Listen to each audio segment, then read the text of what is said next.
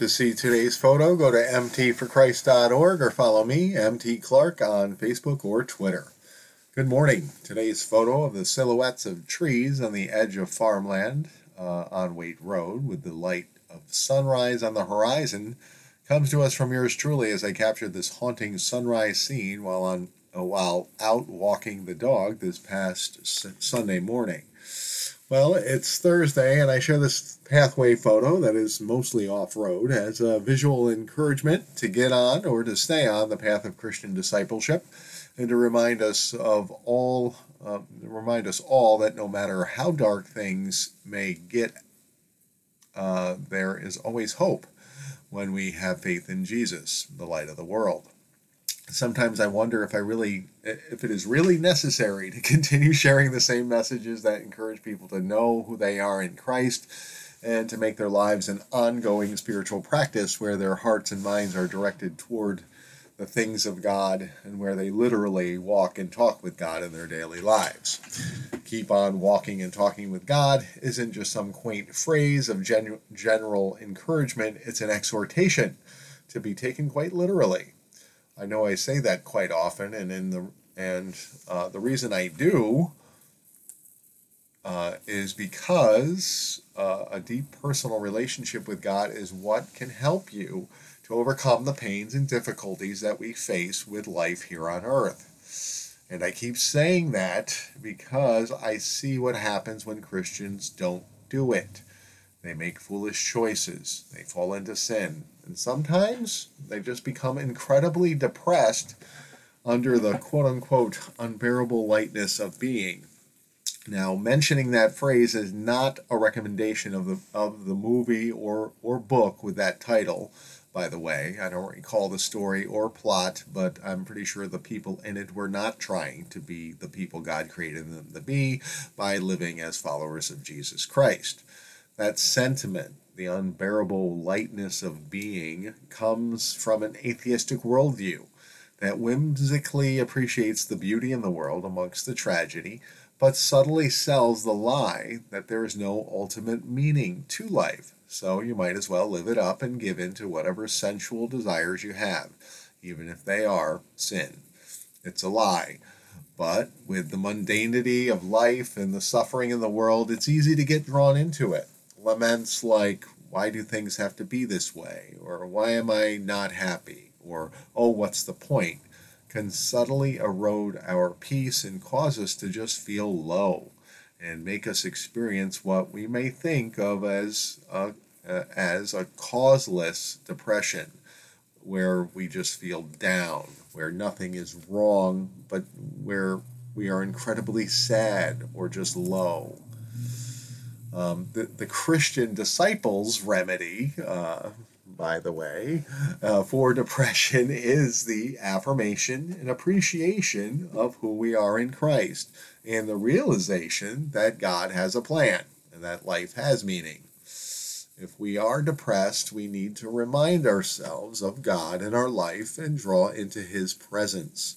Our thoughts impact our emotions, so we need to think about and talk to the Lord. We can take our depression to Him. And our edits. And come away with joy. However, we may have to do more than hope and pray and meditate on the truth. We may have to do something drastic and proclaim the truth in song. We need to praise the Lord despite the storm, the tragedy, or just that seemingly unbearable lightness of being. Right after Jesus was tempted by the devil in the wilderness, a pretty low time in which he had victory. Why?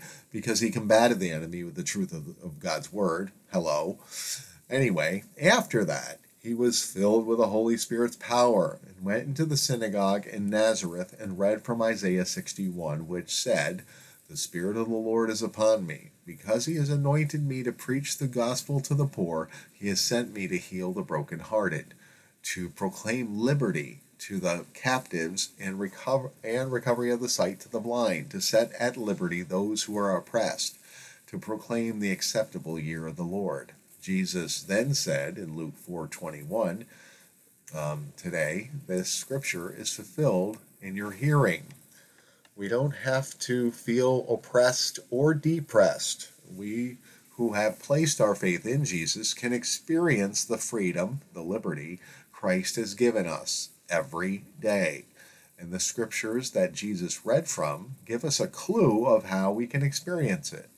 After the part that says the acceptable year of the Lord, Isaiah 61, 2 and 3 goes on to say, in the day of vengeance of our God. That refers to Christ's second coming, where he will make everything right and exact vengeance on the wicked. But then the text says, to comfort all who mourn, to console those who mourn in Zion, to give them beauty for ashes, the oil of joy for mourning, the garment of praise for the spirit of heaviness, that they may be called trees of righteousness, the planting of the Lord, that he may be glorified. So this text indicates that we can take off the spirit of heaviness with the garment of praise. To receive our beauty for ashes and the oil of joy for mourning, we are subtly directed to praise the Lord. We are forgiven, free, and have eternal life in Christ. The big old bad world isn't so bad in the light of that truth, but we have to resist the devil and fight the world by speaking the word of God and proclaiming it in song. Paul tells us to do this in Ephesians 5:18 through 20, where he said, and do not be drunk with wine, in which is dissipation, but be filled with the Spirit, speaking to one another in psalms and hymns and spiritual songs, singing and giving melody in your heart to the Lord, giving thanks always for all things to God the Father, all things to God the Father in the name of our Lord Jesus Christ. That's how we live in the Spirit and take off the spirit of heaviness. We praise. I was inspired to write this because I encountered a Christian who has been suffering from a seemingly causeless depression, and they experienced some relief through praise. In their case, I commend them for their efforts, but they admitted to not being out of the woods yet and still felt low. So I recommended they go through the steps to freedom in Christ, to proclaim their faith, and to confess and renounce any and everything that in their life that may be giving the enemy a foothold in their life. You know, that spirit of heaviness could be demonically oppressed, a demonic oppression. So we remove the ground, we cut the permission, basically. And then what do? Although, well, I'll continue with what I wrote. Although I gave them a copy of the Steps to Freedom in Christ months ago, they've never prayed through them. So I recommended doing that and to continue meditating on who they are in Christ and to praise the Lord in song. So, yeah. We go through the steps, but we continue to think about and talk to God and praise the Lord. I was also encouraged that other Christians who are in the encouragement business agree with me, and I am sharing Mindful of Christ's word from Wednesday this week, where Lauren Ross Kelly encourages us to always praise God, referencing Job 1:20, which says, Then Job arose and tore his robes and shaved his head and fell on the ground and worshipped. And anyway, Lauren writes, Praise God always. Job is a man who went through all kinds of trouble and trials. He had his family, livelihood, and much more taken away from him. He was what some may deem at rock bottom. Imagine if you went through everything Job did. How would that make you feel? Angry, depressed, grief, sad, lonely, anxious, hurt, rejected? And I wouldn't blame you. Job felt most of these too. Well, he is human as well. But despite all of this and how he felt about his situation, he still knew the Lord. Job fell to the ground and worshipped. But remember, he wants us to worship him at all times and through all things, the good and the bad. Life is full of ups and downs, so it's helpful to remember that trials and problems are to be expected. We are on a sinful earth after all, but the one thing in this world that is consistent, good, perfect, and awesome is God, the Father, the Creator, and His Son, Jesus, our Savior, and He is worthy to be praised. So next time you're feeling what we might deem to be negative emotions or are going through particular trials, I challenge you to throw on the worship music and praise the Lord. And here's a playlist I prepared earlier, mood-boosting worship songs. I am including the link to it from Lauren's website. And she says, enjoy and blessings from Lauren. Thank you, Lauren. Ross Kelly of mindfulofchrist.net.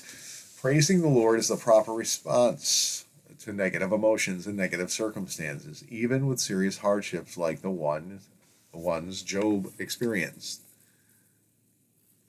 When we place our focus on God and follow Him, praise will come spontaneously sometimes, but we may have to really put forth an effort to do it. So do it.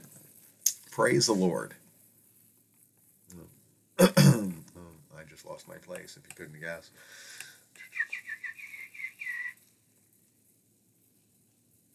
So do it. Praise the Lord and worship the. So do it. Praise and worshiping the Lord is the appropriate response for knowing the Lord. So always remember that God is bigger than all the situations in the world, or even the causeless depression. And when we draw close to Him, He will lift us up and give us beauty for ashes and joy where there was only pain. Today's Bible verses come to us from the Quick Scripture Reference for Counseling by John G. Crewis. This morning's meditation verses come from the section on the church, our communion of the saints.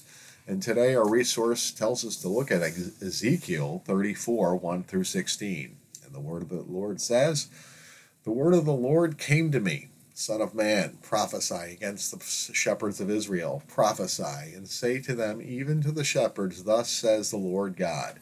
Ah, shepherds of Israel, who have been feeding yourselves, should not shepherds feed the sheep? You eat the fat, you clothe yourselves with the wool. You slaughter the fat ones, but you do not feed the sheep. The weak you have not strengthened, the sick you have not healed, the injured you have not bound up, the strayed." Alexa, stop that. "The strayed you have not brought back, the lost you have not sought, and with force and harshness you have ruled them. So they were scattered, because there was no shepherd, and they became food for all the wild beasts. My sheep were scattered. They wandered over all the mountains and on every high hill. My sheep were scattered over all the face of the earth, with none to search or seek for them. Therefore, you shepherds, hear the word of the Lord. And as I live, declares the Lord God, surely because my sheep have become a prey, and my sheep have become food for all the wild beasts, since there was no shepherd, and because my shepherds have not searched for my sheep, but the shepherds have fed themselves and have not fed my sheep, therefore, you shepherds, hear the word of the Lord. Thus says the Lord God, behold, I am against the shepherds, and I will require my sheep at their hand, and put a stop to their feeding the sheep. No longer shall the shepherds feed themselves. I will rescue my sheep from their mouths, that they may not be food for them. For thus says the Lord God, behold, I myself will search for my sheep and will seek them out. As a shepherd seeks out his flock when he is among his sheep that have been scattered, so I will seek out my sheep, and I will rescue them from all places where they have been scattered on a day of clouds and thick darkness. And I will bring them out from the people and gather them from the countries, and will bring them into their own land. And I will feed them on the mountains of Israel, by the ravines, and in all the inhabited places of the country. I will feed them with good pasture, and on the mountain heights of Israel shall be their grazing land. There they shall lie down in good grazing land, and on rich pasture they shall feed on the mountains of Israel. I myself will be the shepherd of my sheep, and I myself will make them lie down, declares the Lord God. I will seek the lost, and I will bring back the strayed, and I will bind up the injured, and I will strengthen the weak, and the fat and the strong I will destroy. I will feed them in justice." Wow. Today's verses fall under the 14th point of our counseling reference guides resource section on the church and communion of the saints. And that 14th point is God condemns and warns unfaithful shepherds. Today's verses are a warning to false teachers and a reminder to us that God came to save the lost by sending the Good Shepherd in Jesus Christ. This passage tells us that God sees everything, that he will repay those who don't follow him and abuse his sheep. It tells us of his great love to leave the 99 and save the one lost sheep that Jesus talked about in the Gospels. Some people wrongly think that God was different in the Old Testament than he was in the New Testament. But passages like this really show that God has always been the same.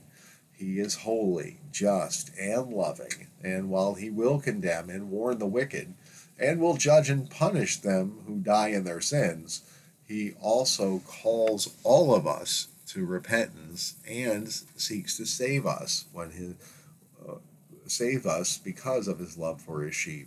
And that language, just throughout here with the shepherds and, running after, I myself will be the shepherd of my sheep. Can you say Jesus? And I myself will make them lie down, declares the Lord God. I will seek the lost, and I'll bring back the straight, and I'll bind up the injured, and I'll strengthen the weak. That's the Lord, and that's what he's done for us. He's rescued us. He's sought us, and he's found us, and he saved us with the Good Shepherd called Jesus.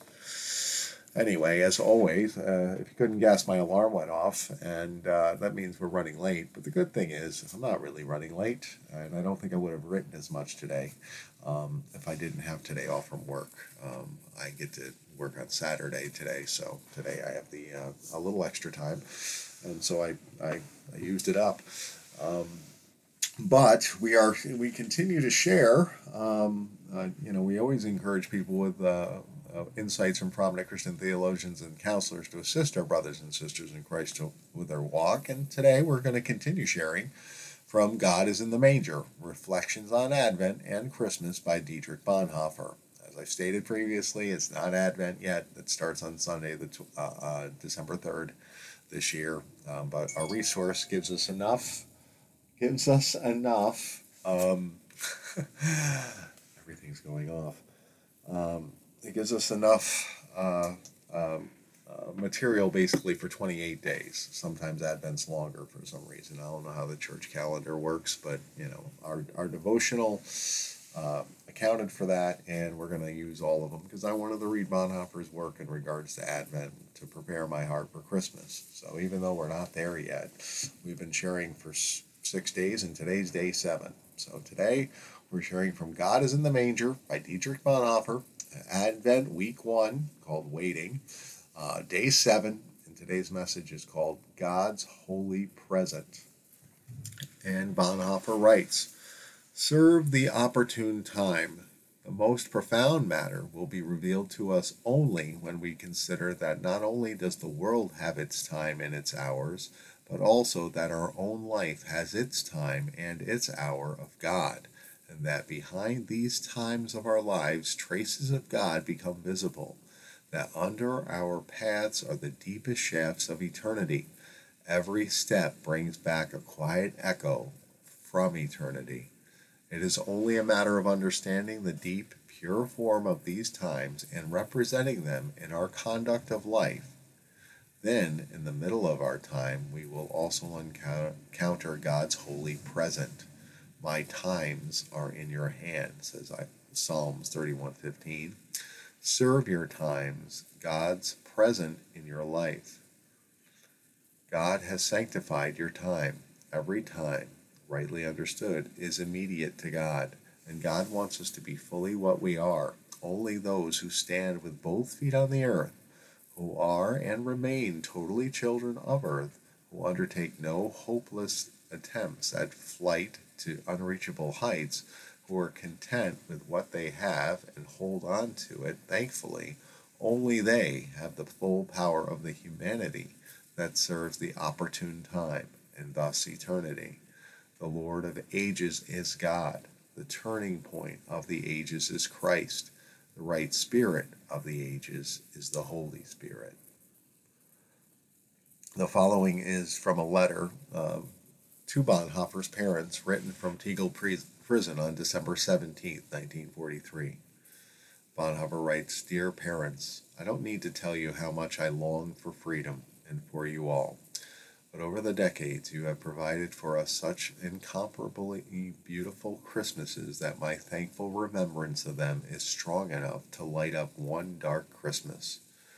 Only such times can really reveal what it means to have a past and an inner heritage that is independent of chance and the changing of the times. The awareness of a spiritual tradition that reaches through the century gives one a certain feeling of security in the face of all transitory difficulties. I believe that those who know they possess such reserves of strength do not need to be ashamed even of softer feelings, which in my opinion are still among the better and nobler feelings of humankind.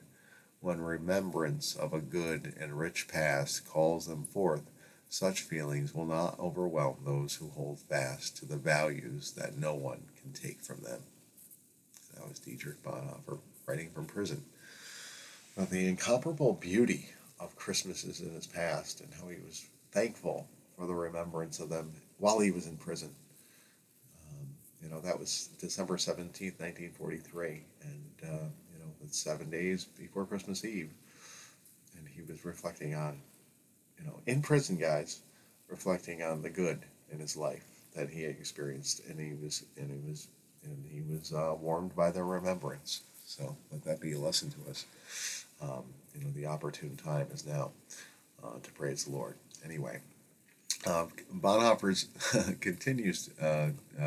The devotional continues to share by sharing Psalm 31:13 through 16, and the Word of God says, "For I hear the whispering of many, terror all around, as they scheme together against me, as they plot to take my life. But I trust in you, O Lord. I say, you are my God. My times are in your hand. Deliver me from the hand of my enemies and persecutors.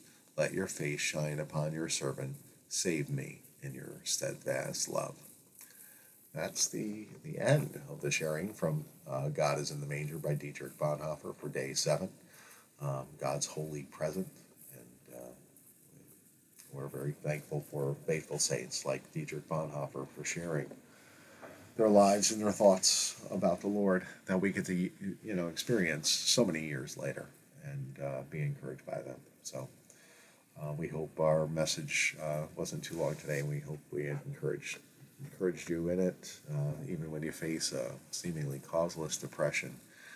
There's hope to be found in your relationship with the Lord, and the remedy just might be raising His name in song and remembering the good even when you're in a tough place, like Bonhoeffer. All right, that's it for today. I got a lot of work to do as I need to prepare the upcoming lessons for Celebrate Freedom, as all my spare time has been used up. So I got ahead of the game, but now I have to prepare the lessons for the remainder of this, of December.